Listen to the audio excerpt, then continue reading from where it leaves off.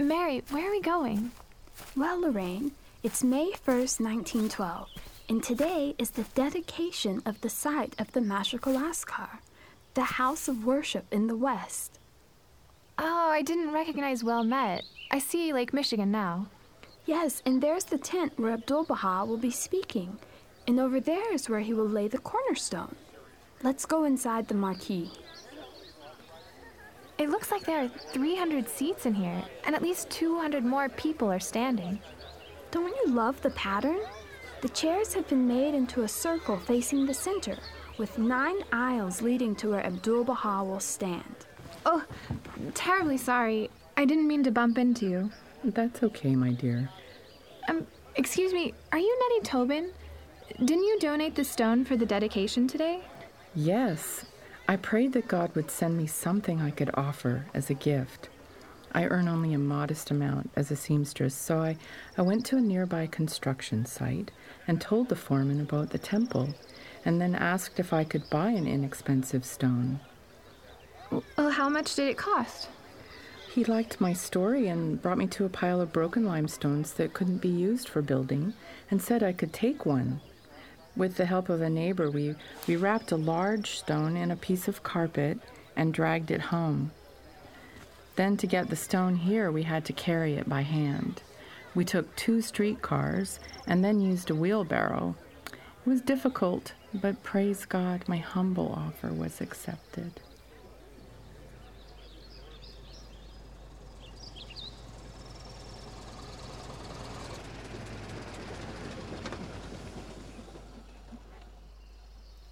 Did you hear that? Abdu'l-Bahá's taxi car just arrived.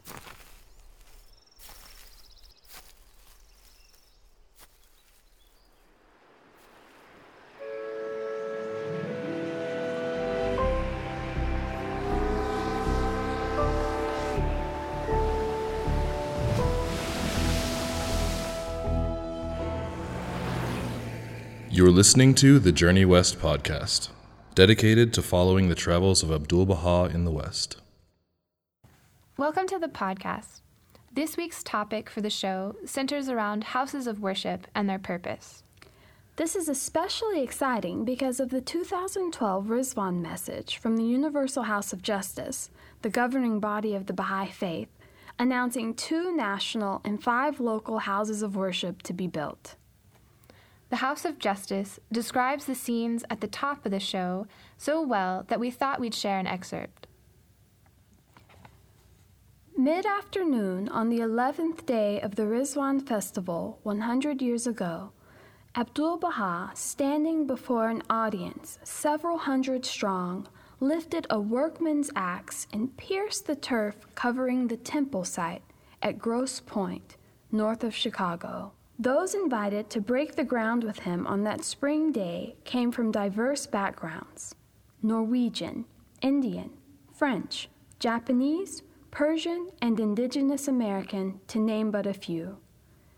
It was as if the house of worship, yet unbuilt, was fulfilling the wishes of the Master, expressed on the eve of the ceremony, for every such edifice, that humanity might find a place of meeting, and that the proclamation of the oneness of mankind shall go forth from its open courts of holiness. His listeners on that occasion, and all who heard him in the course of his travels to Egypt and the West, must have but dimly comprehended the far-reaching implications of his words for society, for its values and preoccupations. Still, today, can anyone claim to have glimpsed anything but an intimation, distant and indistinct, of the future society to which the revelation of Baha'u'llah is destined to give rise? For let none suppose that the civilization towards which the divine teachings impel humankind will follow merely from adjustments to the present order. Far from it.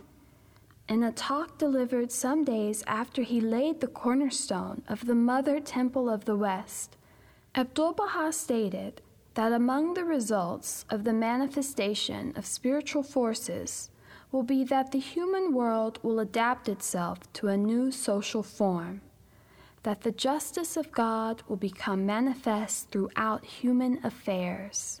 These and countless other utterances of the Master, to which the Baha'i community is turning time and again in this centennial period, raise awareness of the distance that separates society as it is now arranged from the stupendous vision his Father gifted to the world. Beloved co-workers, the ground broken by the hand of Abdu'l-Bahá 100 years ago is to be broken again in the 7 more countries. This being but the prelude to the day when within every city and village, in obedience to the bidding of Baha'u'llah, a building is upraised for the worship of the Lord. From these dawning points of the remembrance of God will shine the rays of His light and peal out the anthems of His praise. This truly is an amazing time. Let's go back a few days, though, in 1912, and hear the talk given by Abdu'l-Bahá about these institutions and their significance.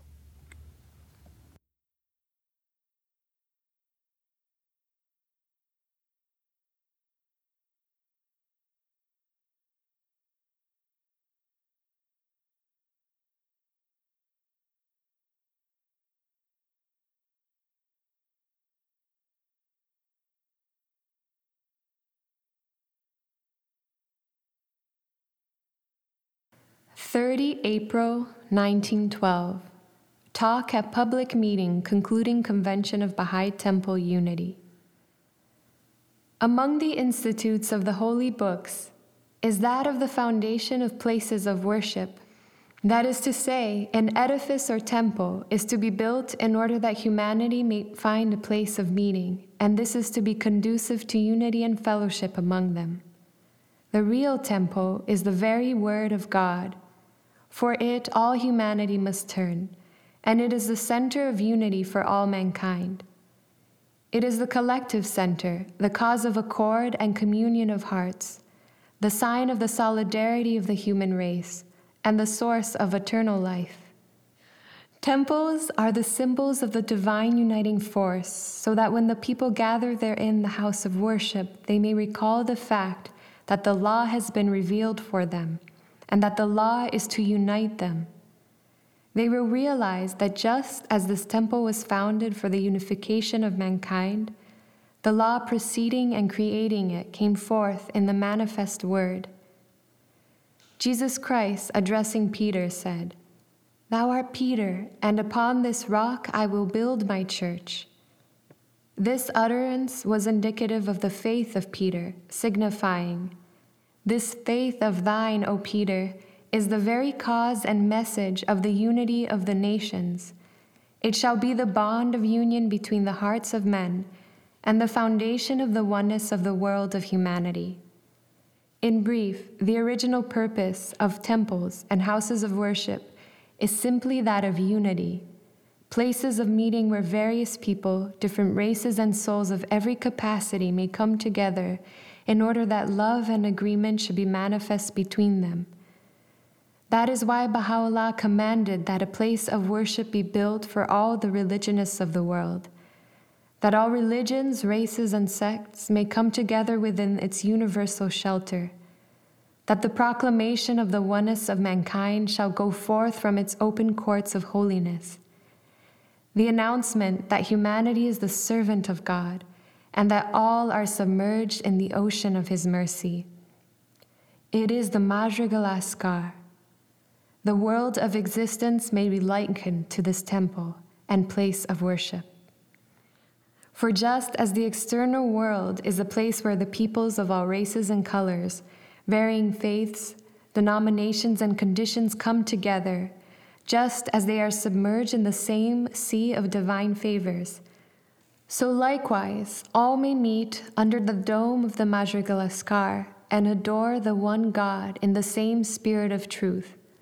For the ages of darkness have passed away, and the century of light has come, Ignorant prejudices are being dispelled, and the light of unity is shining. The differences existing between nations and peoples will soon be annulled, and the fundamentals of the divine religions, which are no other than the oneness and solidarity of the human race, are being established. For thousands of years, the human race has been at war. It is enough. Let mankind, for at least the time, consort in amity and peace. Enmity and hatred have ruled. Let the world for a period exercise love. For thousands of years, the nations have denied each other, considering each other as infidel and inferior. It is sufficient. We must now realize that we are servants of one God, that we turn to one beneficent Father, live under one divine law, seek one reality, and have one desire. Thus may we live in the utmost friendship and love, and in return the favors and bounties of God shall surround us. The world of humanity will be reformed. Mankind enjoy a new life.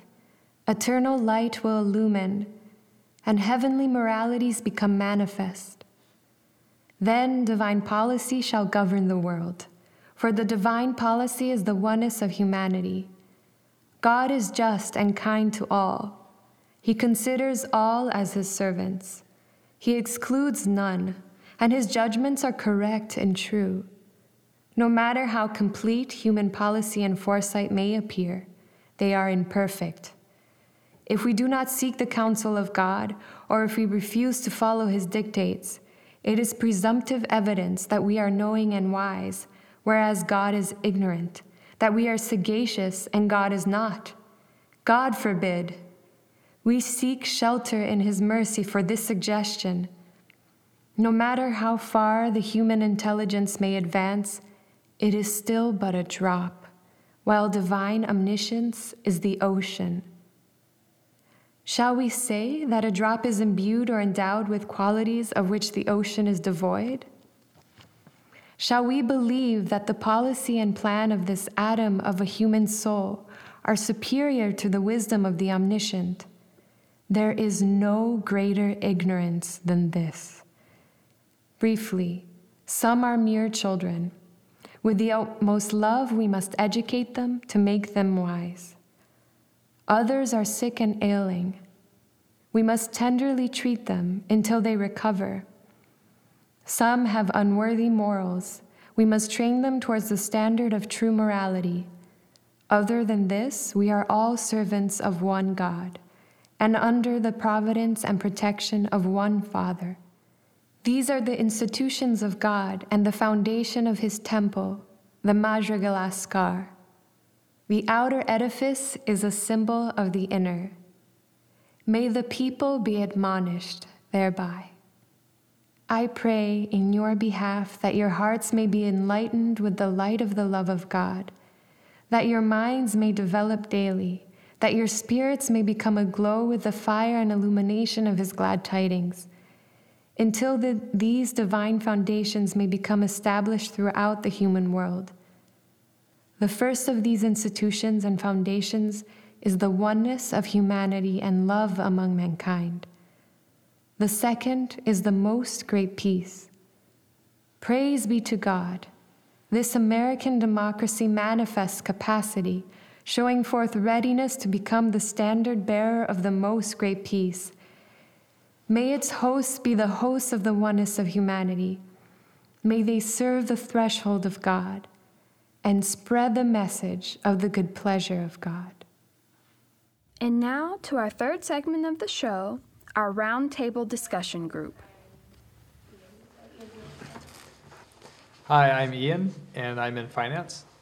Hi, I'm Jubin, and I'm a stone carver. Hi, I'm Ingrid, and I'm a Feng Shui coach. I find what's very interesting, in Feng Shui, we're always looking at the inner significance and the outer significance, and we're always saying that, in fact, the outer is a manifestation of the inner. And right away, Abdu'l-Bahá takes that in a whole different direction and says, but the real temple here is not the temple that's being built, but it's the very Word of God. And so these places of worship are important because in Baha'i prayer, we in fact don't kind of spontaneously pray, although we may, but generally the type of prayer is about reading the verses of God, reading words that God sent to us through his prophets, reading holy words, and then reflecting on their meaning.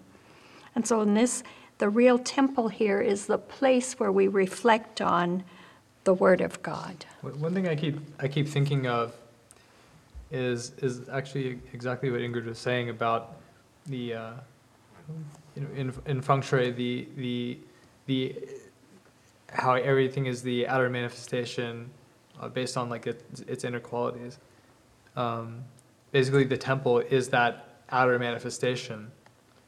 But Abdu'l-Bahá says temples are the symbols of the divine uniting force, so that the people gather there in the house of God. It's like it's a constant reminder, in terms of physicality, because when we consider the physical world, it's the first thing we think of. It's what our five senses are drawn to, and it's what immediately comes to our mind. And so if we have this constant reminder in a physical sense, in the same way that like, for example, during the fast, we have this physical reminder of our hunger, which reminds us of its deeper implications, which is our spiritual growth and so on. With these temples, it's the physical reminder of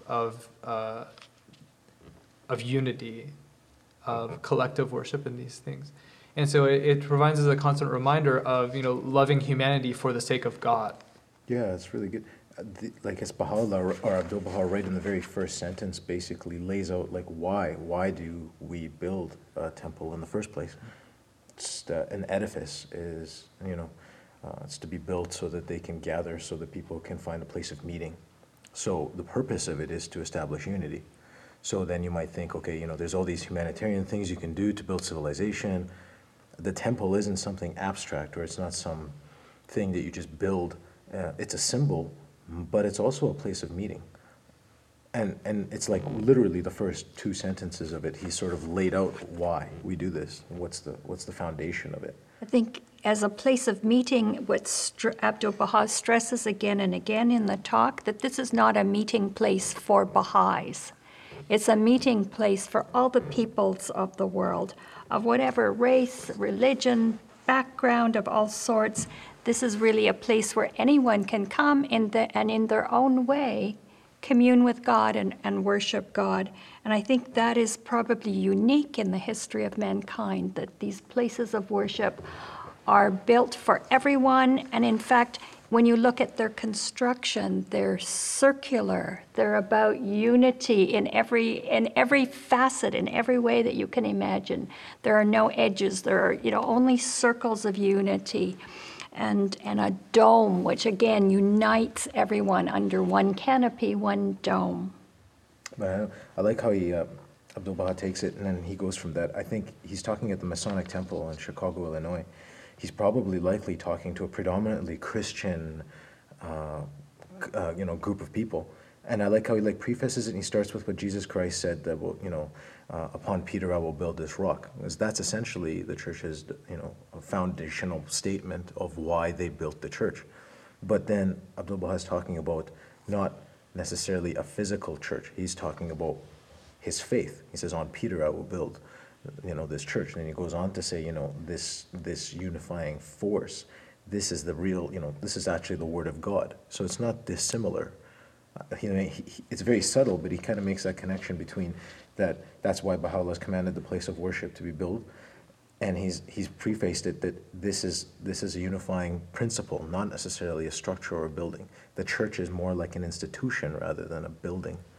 Then he segues into this is the century of light and what's going on with all of this, or where this is all leading to. He kind of leaves that once that topic is sort of established and said, this is to establish the foundation of the oneness of the world.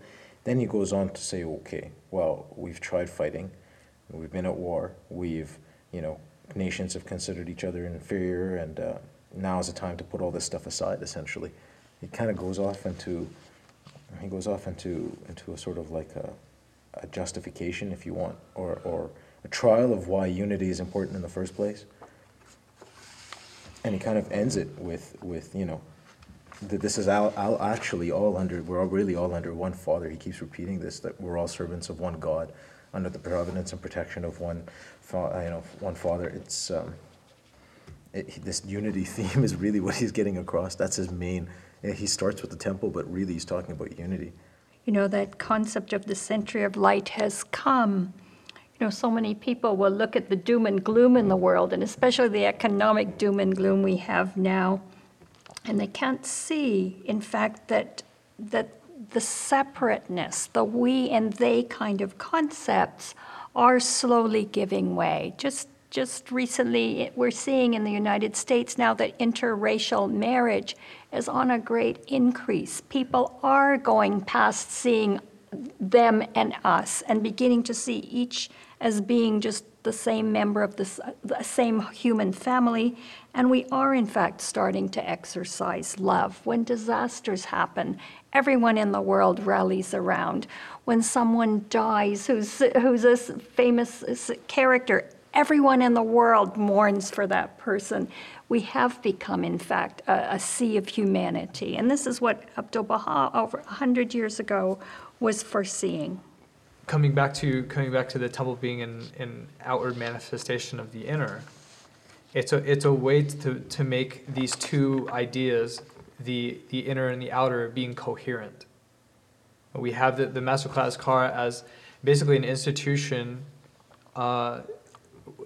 where we can actually enact social transformation, and Abdu'l-Bahá kind of goes into the kinds of dependencies that the Mashriqu'l-Adhkár has. But it's also interesting that the Mashriqu'l-Adhkár also has this component of personal spiritual transformation in the mode of collective worship, or even personal worship. And so it's very interesting to see that the Mashriqu'l-Adhkár is not only a vehicle where we have both personal and social transformation, but is itself an outer symbol of this inner idea of, well. No, I agree. I gotta just, you're totally right, because just its existence promotes the thing it's supposed to, which is unity. It's, I'll tell you a story. I was on my way to somewhere, I can't remember. I was flying overseas, and I was flying through Chicago. I had like a 6-hour stopover. So I decided, okay, I'm going to take the train from the airport and go and visit the temple. And I took the train to the last stop that it would go to, and found that I still had to take a cab to get to the temple. So it was late at night. I found a cab. I get in the cab, and as I'm driving there, I tell the guy where I'm going to the Wilmette Temple, the Baha'i Temple. And on the road, he's like, oh, that's a very good place. You should go inside. You should visit it. He doesn't know I'm a Baha'i, notwithstanding the fact. He doesn't know any of that. I just come from the World Center. So I say, oh, yeah, go on. It's like, oh, it's not like the church or the other things like that. They let everyone in. This is the cab driver. He's telling me, he's like, it's a beautiful place. You have to go inside. They let anyone come in, and they let anyone pray. Anyone. If you're Muslim, they let you. Christian, Buddhist, they let you in. You go. It's quiet. It's peaceful. It's beautiful. Those are the things he said to me multiple times. He says, it's beautiful. It's peaceful. They let anyone there. It was like a place of unity. You should go visit it. And he compared it to a church. I remember. He says, they take everyone. It was really interesting. Here's a cab driver, and he's not a Baha'i, but he's essentially teaching. He's essentially promoting unity without even realizing what he's doing, really. It's really interesting. Then he dropped me off, and he said, it's closed probably. Do you want me to wait for you? So, yeah, he waited for me. I went and I walked around. It was closed at that time. But then I got back in the cab, and I drove back. It was awesome.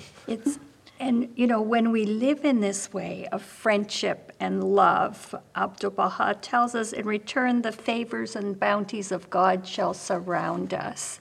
I mean, this place of worship is a place of the utmost beauty, not only the beauty of the building that about 250,000 people a year flock to, but the gardens, the fountains, the pools of water. From a feng shui perspective, it's absolute harmony amongst all of the elements. And you see these bounties and favors in the beauty of it. And in the same way, if if humanity starts to turn towards God and live under God's laws of unity and love and truth and justice, bounties and favors will come back to us. We will leave behind these old ideas of wars, right? And haves and have-nots. We will live in a way that honors God and brings out, as you said, the personal spiritual transformation, makes us be the noble beings that we were created to be. That's it for our podcast this week. Special thanks to Christine Asuncion for playing Nettie Tilwin and Deborah Dektiar for reading.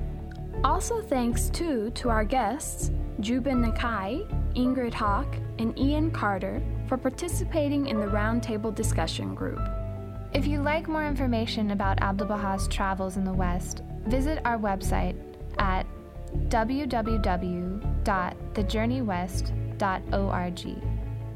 You can also find us on Facebook and Twitter at The Journey West. Thanks, everyone. Bye!